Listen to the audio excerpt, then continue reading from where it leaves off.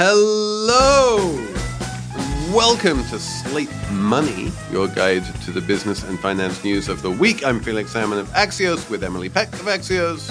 Hello, hello. With Elizabeth Spires of some fabulous new Substack newsletter called what? The New York Times? My new one is Button Down. Button Down. I like it, like my shirts. We are going to talk about all manner of fun things this week, starting with Disney. It's in the middle of a proxy fight. They had a bunch of big announcements involving Fortnite and sports and other stuff, so we're going to talk about that. We are going to talk about New York Community Bancorp, which may or may not be in crisis, and I think we will come to a conclusion about whether it is or not. We are going to talk about the SAT and whether it is a good thing or a bad thing. We have a whole Slate Plus segment on Super Bowl ads. It's all coming up on Slate Money. Okay, Elizabeth Spires, you have been deputized to become the expert on all things Nelson Peltz and Disney. So you can tell me if I'm right or if I'm wrong when I say that Nelson Peltz is this corporate raider type who decided to pick a fight with Disney, and over the past few weeks, he's basically got what he wanted, but being Nelson Peltz, he hasn't given up. Is that about right? Yes, that is pretty accurate. So he wanted Disney to stem their streaming losses. He wants a board seat, which he does not have. And his company, Tryon, owns $3 billion worth of the stock. Is that a lot? I mean, Disney's worth over $100 billion, right? I think it's a lot for Nelson Peltz. I'm not sure that it's a lot relative to, Disney's size, but he's still unhappy. So Iger basically did what he asked. Iger being Bob Iger, the once and current Disney CEO. Yeah, the streaming losses last quarter were a little over $1 billion, and he cut it to $216 million in one quarter, which is pretty, I think, impressive. And that's after paying a whole bunch of money to Taylor Swift to stream her concert movie with 5 extra songs, which I went to see that movie and it was long enough to begin with. I'm like, this is going to be, a 3-day marathon by the time it streams on Disney Plus. Are you a hardcore Swiftie, Felix? Am I a hardcore Swiftie? No, I am not a hardcore Swiftie. Because that's who Iger and Disney are aiming to get. They're aiming to get some hardcore Swiftie sign-ups so that they could see the extra songs in the movie. It's going to work. You know it's going to work. Clearly. Well, are you a Fortnite fan, though? Because Disney also took a $1.5 billion stake in Epic Games, which owns Fortnite, which is one of the most popular. Is this Disney getting into gaming, or is this Disney basically saying what we want to do is have a closer relationship with Epic so that they and we can cooperate on IP stuff? Because one of the things about Fortnite, if I understand it, and frankly I don't, is that you can play as characters. And so if Disney owns the Avengers, then maybe you can go into Fortnite and play as Iron Man. They're using language where they're calling it a persistent universe. And what they mean by that is that they can use Disney IP in the game.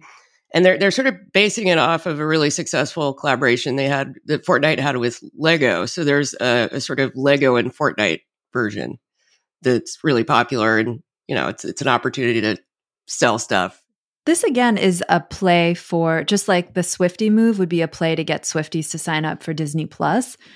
Getting involved with Fortnite, which, Elizabeth and I know we both have kids who play Fortnite, is a way to get the younger generation hooked into Disney, because it's a way to get their brand into a universe where younger people actually are, and they'll have exposure, to Disney, to Marvel, to Star Wars. I asked my son to give me a little information on what he's doing in that world. And I'm like, what brands do you see in Fortnite? And he said, Nike, Balenciaga.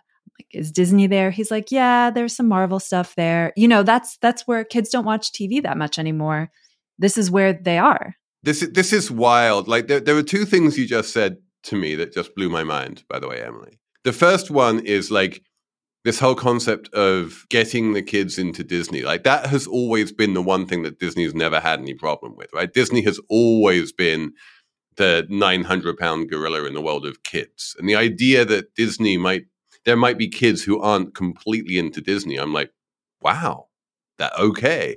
And then the second thing you said, which was almost even more astonishing, is that Fortnite, which is really, aimed at the kind of tween world, the second brand he names is Balenciaga. I know. I couldn't believe that either. I think the age range on Fortnite is pretty wide, though. So I think it's not just getting tweens. Yeah, you have to go where the people are. You go where the people are. No, we've talked about Fortnite on this show in the past, and it's a social network. It's a very successful social network. People use it as a place to talk to their friends. And Disney has always had a, conflicted relationship when it comes to social networks. And, at various times it's considered buying one or not buying one or building one. And I think Fortnite is the most brand safe social network in the world. And it makes sense that would be the one that Disney chose to partner up with. Well, another factor is that there's actual entertainment within Fortnite. They do concerts. They've done collaborations with celebrities. So there seems to be, an endemic opportunity for Disney to put entertainment that it already owns in the ecosystem. Yeah, Disney, like Felix, it is kind of crazy to think that the kids today don't care about Disney, but they haven't really had a great big old blockbuster kind of Disney movie hit in a really long time. Like one of Iger's big announcements this week was that they're making Moana 2, and he was like, "We're getting out of a rut. We're making Moana 2." And it's like, brother, right? Producing a sequel is not a big getting out of a rut moment. This is no great leap for you. And Pixar has been a big disappointment. Pixar has always had a whole stream of non-sequels that have kind of come and gone without anyone noticing. And everyone's like, Pixar has whatever magic Pixar managed to bottle has leaked out somewhere along the way. The same for Disney. And they've been in a place like that before. And that's one of Peltz's big criticisms. And yeah, the stock went up this week because, like Elizabeth said, Disney pared its losses and it announced this Fortnite thing. And we might want to get into this other thing that they announced, this sports streaming bundle thing. But I don't know if Peltz got what he wanted. This seems like small ball stuff all kind of wrapped together. It's like what you would tell your boss, "Oh yeah, I'm totally doing the things you want me to do. I'm working on my calendar management, and I have my talking points, and I did this." It just doesn't feel. But realistically speaking, Emily, I feel like in terms of how much of a change Disney can make in the space of one quarter, the only real big thing that Nelson Peltz wants and that Disney hasn't provided is a succession plan. And what is the plan for a post-Iger Disney? And is there a plan for a post-Iger Disney? And that's the one thing that's still missing. They need another Moana. They need a Frozen. Do you know what I mean? Exactly. That's really what they need. A succession plan is like. But we should talk about the sports thing, because I think in a weird way, that's actually the biggest announcement of the week, which is that Disney has basically created Hulu 2, the sequel, only this time it's sports. And Disney is the giant of sports entertainment. It owns ESPN. And ESPN is by far the biggest brand in sports media. But the question is, how do you get into streaming? Do you get into streaming? Streaming involves a whole new level of technology and money and bids. And, Disney, which is enormous, feels like it's not big enough to compete with the other streamers. And so it's teamed up with Fox. It's Fox, ABC, and TNT. ESPN, ABC, Fox, TNT, Fox Sports, all the sports that those networks show on their channels would be streamed in one place together, plus extra TV shows from those channels. It's 14 altogether. And then they would pitch in together if and when the rights come up for the next time they come up to be bought. Is that true? I think that's the idea, right? So that it prevents them from bidding against each other. What the idea is that it's a cartel. Because sports rights have been spiraling up and up and up in price so long that all of the money is going to the sports leagues and there's no money left over for the broadcasters. And the broadcasters were like, great, we're going to create a cartel to try and not bid against each other. Yeah, I think that could be the long-term strategy. But for now, it's just they're trying to make it seem a little more innocuous. Like, we already are running all this content on the TV. We're just going to put it all together in one streaming place where you can get it. And we don't have to negotiate new rights or anything with the sports peeps. And they were all surprised by it, apparently. And that's an app that sells itself, basically. Anyone who likes the sports is going to automatically subscribe to that app for $20 a month or however much they need to pay. So let's take a break and come back and talk about another banking crisis, because it's been like almost a year since the last banking crisis. Is it about time that we have a new one? Apple Card is the perfect cashback rewards credit card. You earn up to 3% daily cash on every purchase every day. That's 3% on your favorite products at Apple, 2% on all other Apple Card with Apple Pay purchases, and 1% on anything you buy with your titanium Apple Card or virtual card number. Visit apple.co/card calculator to see how much you can earn. Apple Card issued by Goldman Sachs Bank USA, Salt Lake City branch. Subject to credit approval. Terms apply. Hello, I'm Imi Harper. On the Slow Newscast from Tortoise, I tell the story of how a Hong Kong billionaire was silenced. I got bombs thrown into my house. I got people came here, ransacked my computer. And I got people threatening me. I got this and that, but I'm safe. And what it reveals about the freedoms Hong Kong no longer enjoys. Listen to Hong Kong's rebel billionaire on the Slow Newscast, wherever you get your podcasts.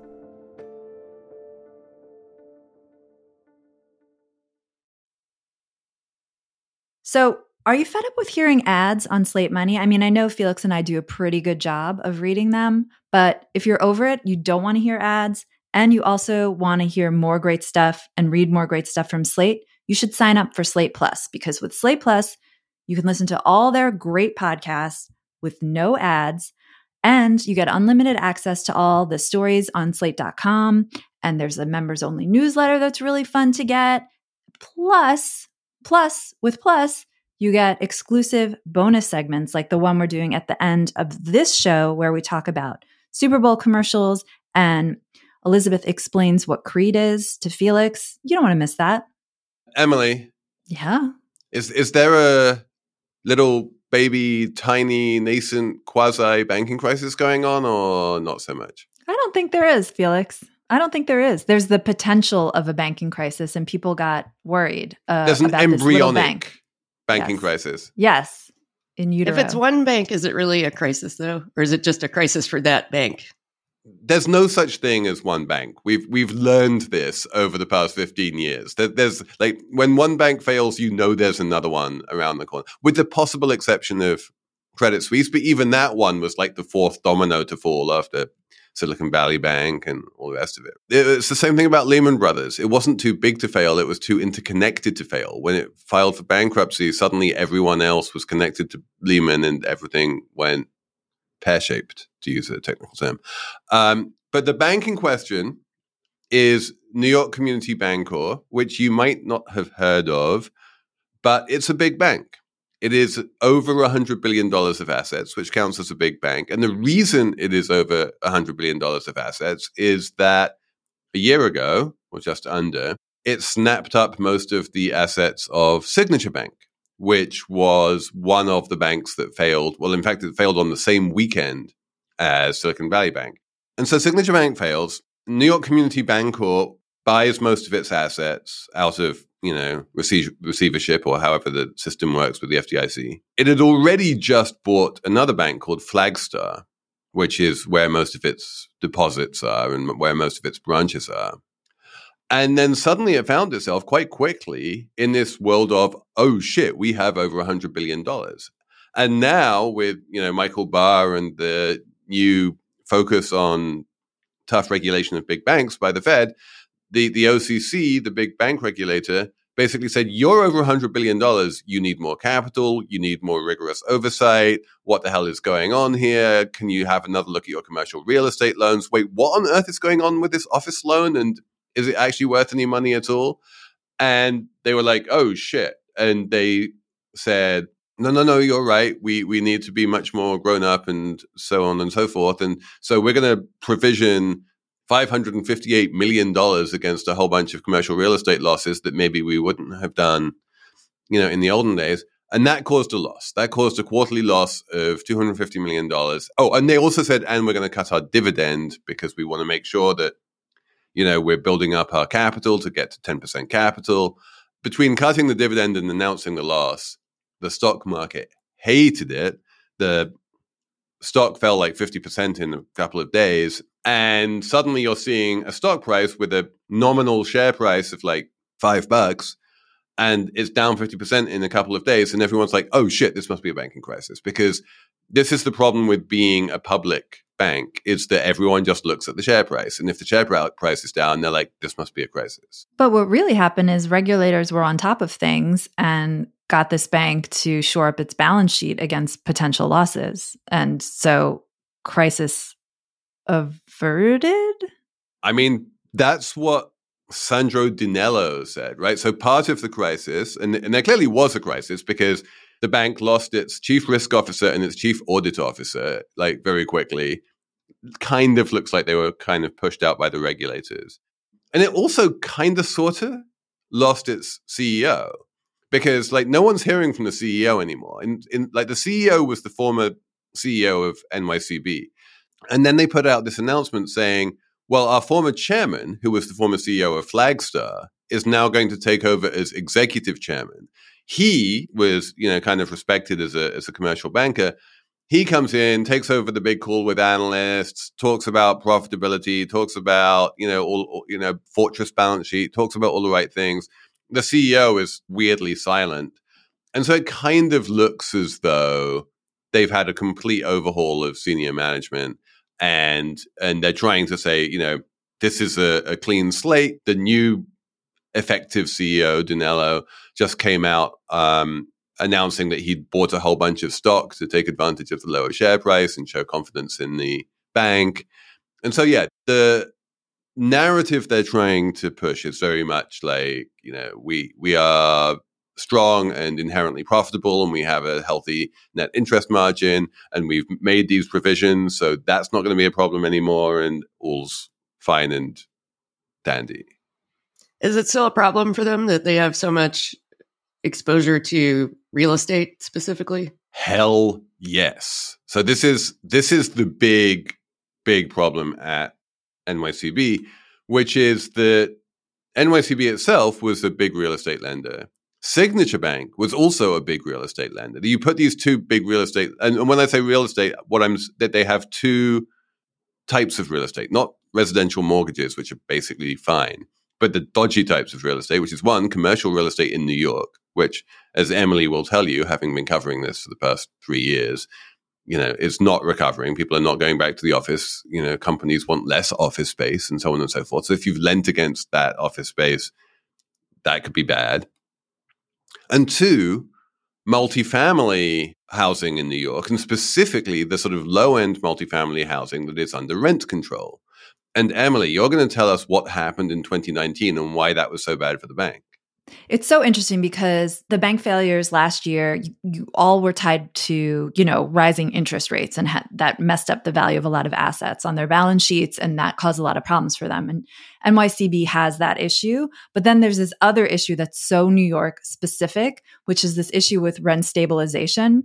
So way back in time, many years ago, when I was still young in the 90s, New York City changed its rent stabilization rules and made them way worse for renters. They basically told landlords, if you do improvements on rent stabilized housing, you can basically improve your way out of rent stabilization and you can start charging market rents. And everyone, I remember back then, everyone freaking out, like rents were going up from like $800 a month to like $2,500 a month. Everyone was very upset. But landlords and commercial, multifamily investors, all those kinds of people love this because it meant they could get more money from these properties. So a lot of people started investing in it. Famously, Blackstone bought Stuyvesant Town, which is like this big, formerly like middle-class housing development in Manhattan near 14th Street. I mean, a lot of stuff happened. A lot of buildings got revamped, blah, blah, blah, blah.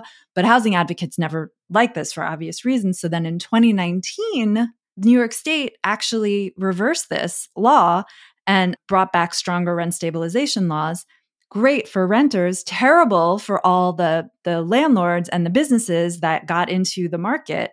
And now a bank like NYCB is basically dealing with the fallout. I think the value of their multifamily portfolio, Felix, correct me if I'm wrong, is like down like 30 or 40% now, because landlords can't charge those high rents anymore.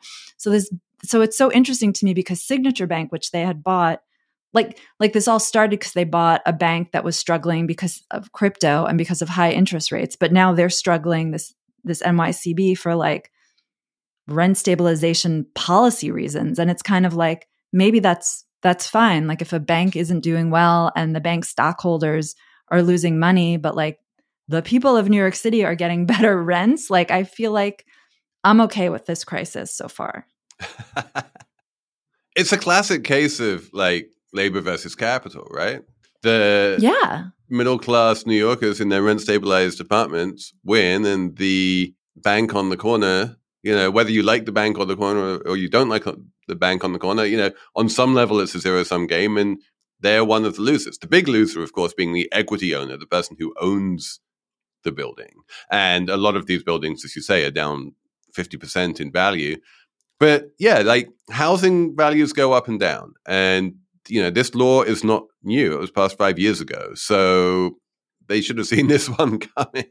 They've been trying really hard to fight it. I think they took a case all the way to the Supreme Court, which didn't hear it, which, wow, impressive. But yes, they should have seen this coming, right? And it's just unfortunate, I guess, for the bank that it's coming at a time when there's all these other headwinds. Like there's the whole office apocalypse happening at the same time and interest rates are rising. And they did mention on the call, they were like, they kind of said, they didn't say in as many words, but they kind of said, well, look, obviously we have this interest rate thing. If you want to just mark our loans to market on the basis of where interest rates are, then that's going to look really bad for us.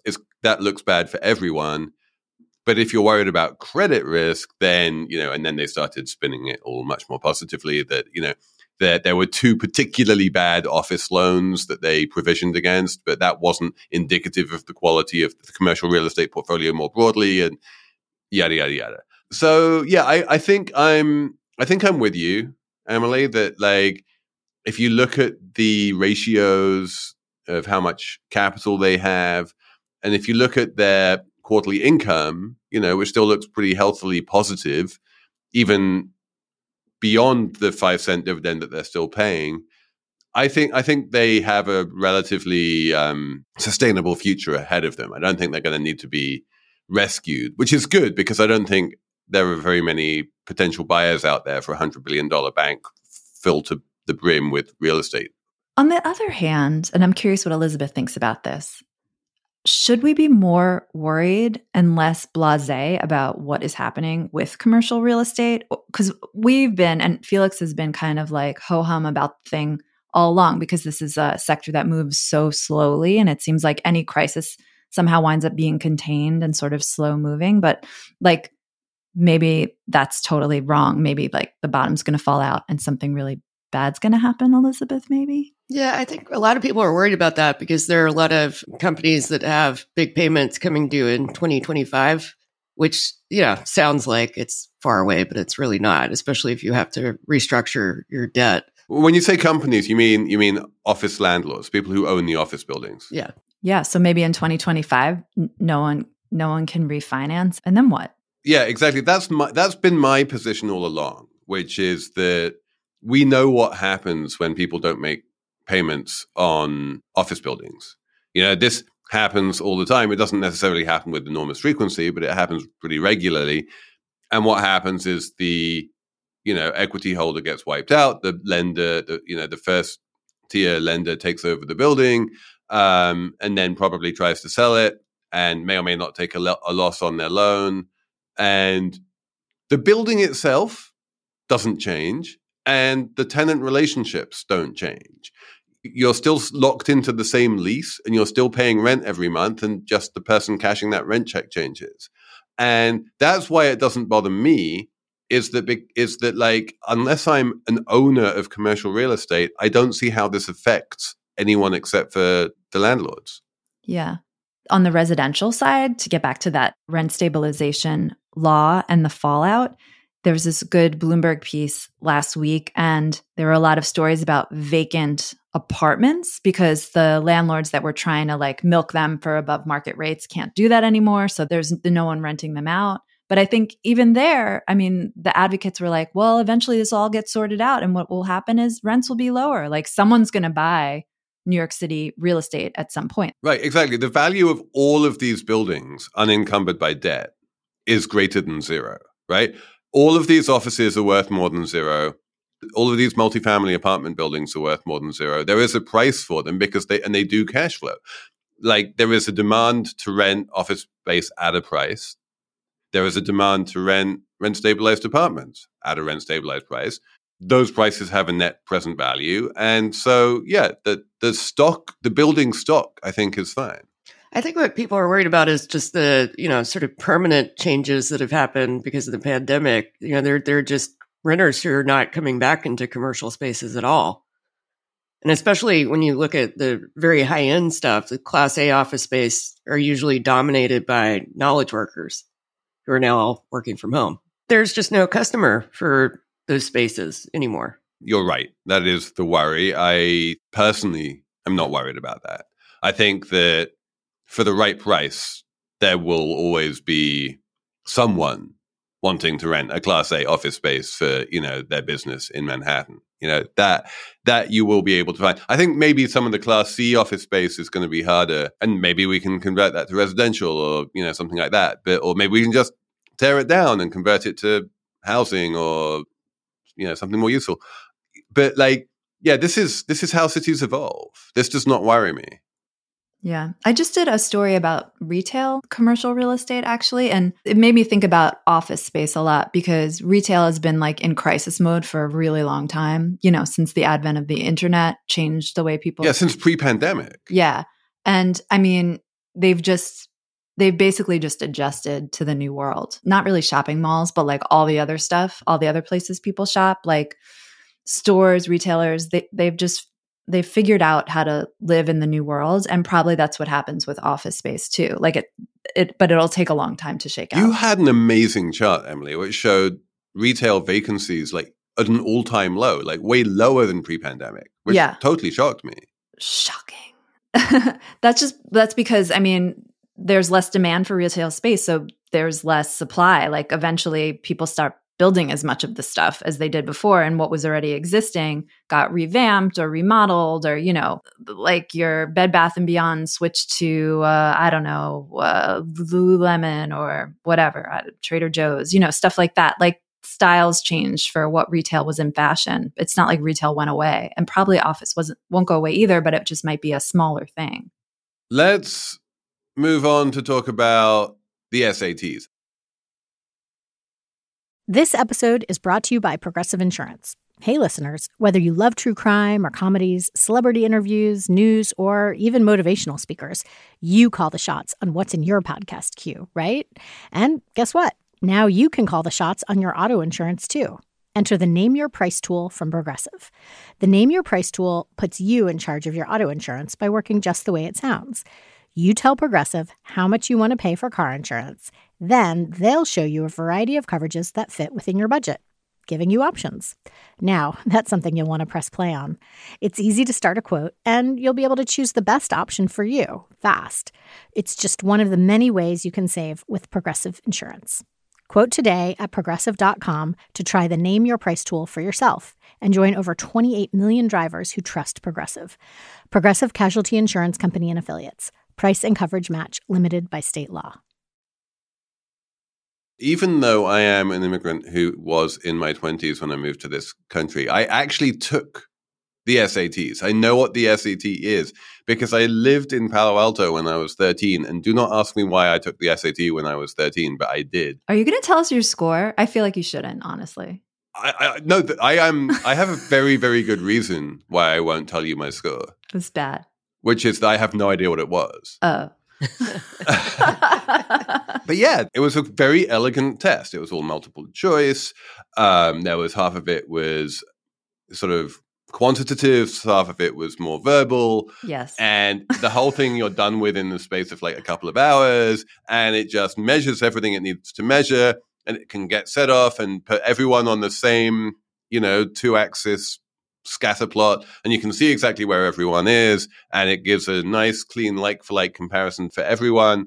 And then if you're a college or something like that, you can use that to say, as a very clean and easy proxy for how attractive is this candidate to get into our college. And if you want to be a little bit more sophisticated about things, then you can sort of adjust that score for socioeconomic status. And you'd be like, well, if you're upper middle class, we'd expect the score to be higher. If you're working class, we'd expect the score to be lower. And then, so if you have a low score, but you're working class, we'll kind of like bump you up a bit and we'll accept you anyway, because you obviously have a bunch of innate ability, that kind of thing. It seems like a very simple and effective way to judge teenagers, which is never the easiest thing to do. But Emily, it also went massively out of fashion. Yeah, so this is another pandemic thing. I mean, do the pandemic things ever end? I mean, geez. But during the pandemic, kids couldn't go take the test because you go to a place and take the test with other people. You don't just like take it from home or anything like that.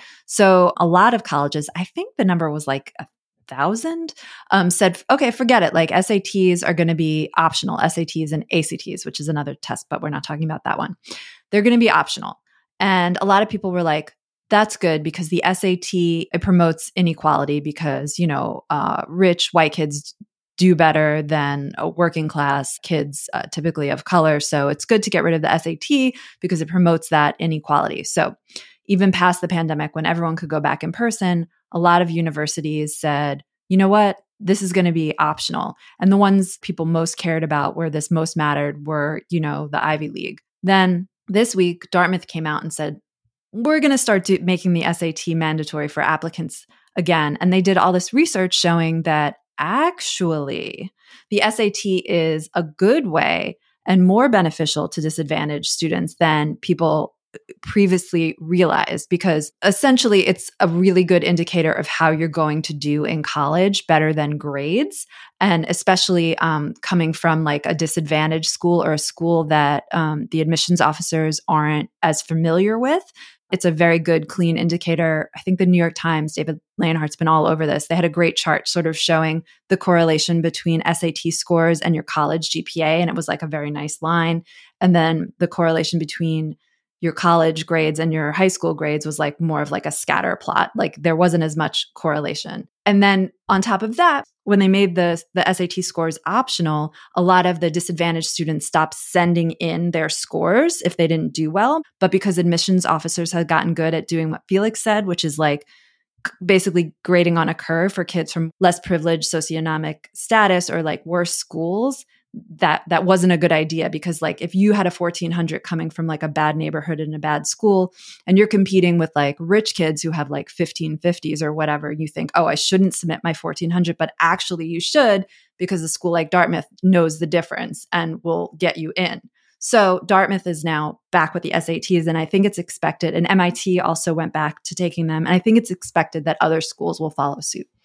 Yeah, I mean, you also have to consider that, the things that go into college admissions decisions are, multifactorial. So you have your standardized test scores, your GPA, but also things like extracurricular activities, or, they'll take into consideration not just economic structures, but, whether your parents had gone to college, that sort of thing. Yeah. And when they look at extracurricular activities, that's really hard for the disadvantaged kids to compete on, because they can't afford to do like travel soccer. They can't afford to be on the ski team or take trips places. Like that's an even, like when you're looking at SATs or extracurriculars as a way to like decrease inequality, it's like extracurriculars is going to hit you hard. And if you take the SAT away, you're just making it more unequal for everyone. So I like the idea that this was a kind of pandemic era thing that needed to happen for pandemic purposes. Everyone knows that high school education during the pandemic, like all education, was fakakta, and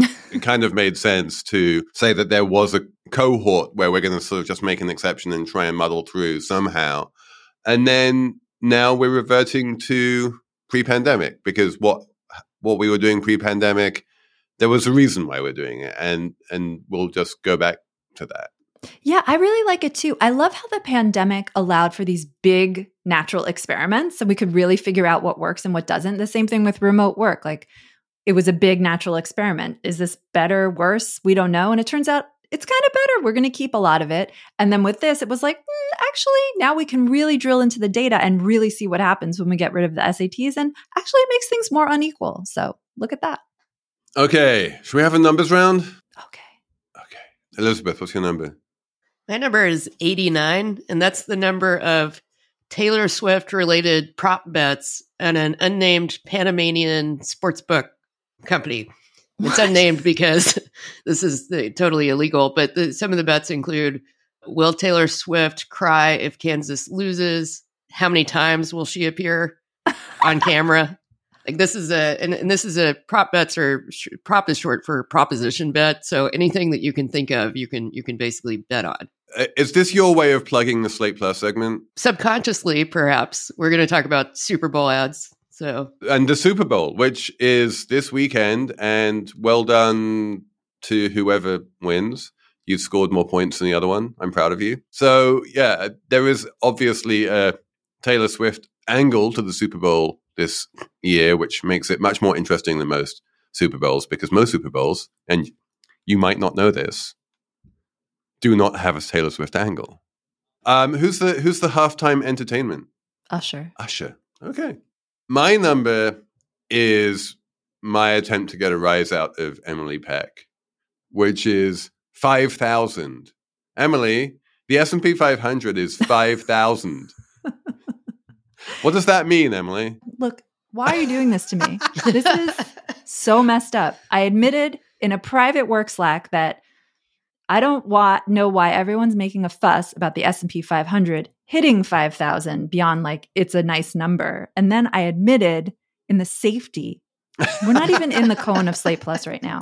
I admitted in the safety of this small group that like, what is the 5,000 actually mean? And now he is sending it out to all the listeners, and I feel betrayed. The reason why it's not mean and you shouldn't feel betrayed is because you asked exactly the right question and you're 100% correct. It doesn't mean anything. It is completely meaningless, and people love pretty round numbers. And there was a lot of celebration when the Dow hit 10,000, but people think about the Dow in terms of points. No one thinks about the S&P in terms of points. If I stopped someone on the street, even like I'm working on Wall Street right now, I could go out literally onto Wall Street, physical Wall Street itself, and stop someone on the street and say, like, where is the S&P 500? And they would have no idea, because they'll be like, I think it's up 25% last year. Or, I think it fell by 0.5% yesterday. But no one knows what the actual number is. It's not important. And the question you asked, which is a very good question, which is 5,000 watts, is a good question, because there is no 5,000. It's not 5,000 things that there are that you can count. Well, here's 1, here's 2, here's 3. It's just a meaningless number. So anytime you hear, breathless talk about S&P 5,000, I think that's basically just a sign that it's a slow news day. You still haven't explained what the 5,000 is, which now I feel better because maybe you don't know. Yeah. The fact is, I don't know either. But I also don't care. I have this idea in the back of my head that basically when the index was created, they set it to 100, and now it's 5,000. But who knows? I mean, people know, and I have a feeling we're going to get a lot of email on this. If you care about the absolute level of the S&P 500 and you think that 5,000 is in any way meaningful or interesting, please send us a note on slatemoney@slate.com. Emily, what's your number? My number is 57.7 billion. That is the number of minutes spent watching Suits on streaming in 2023. 52 billion of those minutes were just from mid-June to the end of the year, because mid-June is when Suits showed up on Netflix and everyone, except probably you guys, started watching it. And before that, it was on Paramount? It was on Peacock at the start of the year, okay. And then it moved to Netflix. When it moved to Netflix, for some reason, it exploded. So this is absolutely amazing, and I love this number so much because, correct me if I'm wrong here, but basically there is a show which is available on streaming. If it's available on streaming platform A, it gets 5 billion streams in 6 months. The minute it moves to streaming platform B, it gets 50 billion streams in 6 months. It's literally 10x just by moving from one platform to another. That is the value that being on Netflix can add. Yeah, that is why Netflix is still getting and penning licensing deals with all the other content providers, because there's no comparable platform right now. It's totally won the streaming battle. And this year was really interesting. And Suits is an old show, right? It's the Meghan Markle show from the USA Network.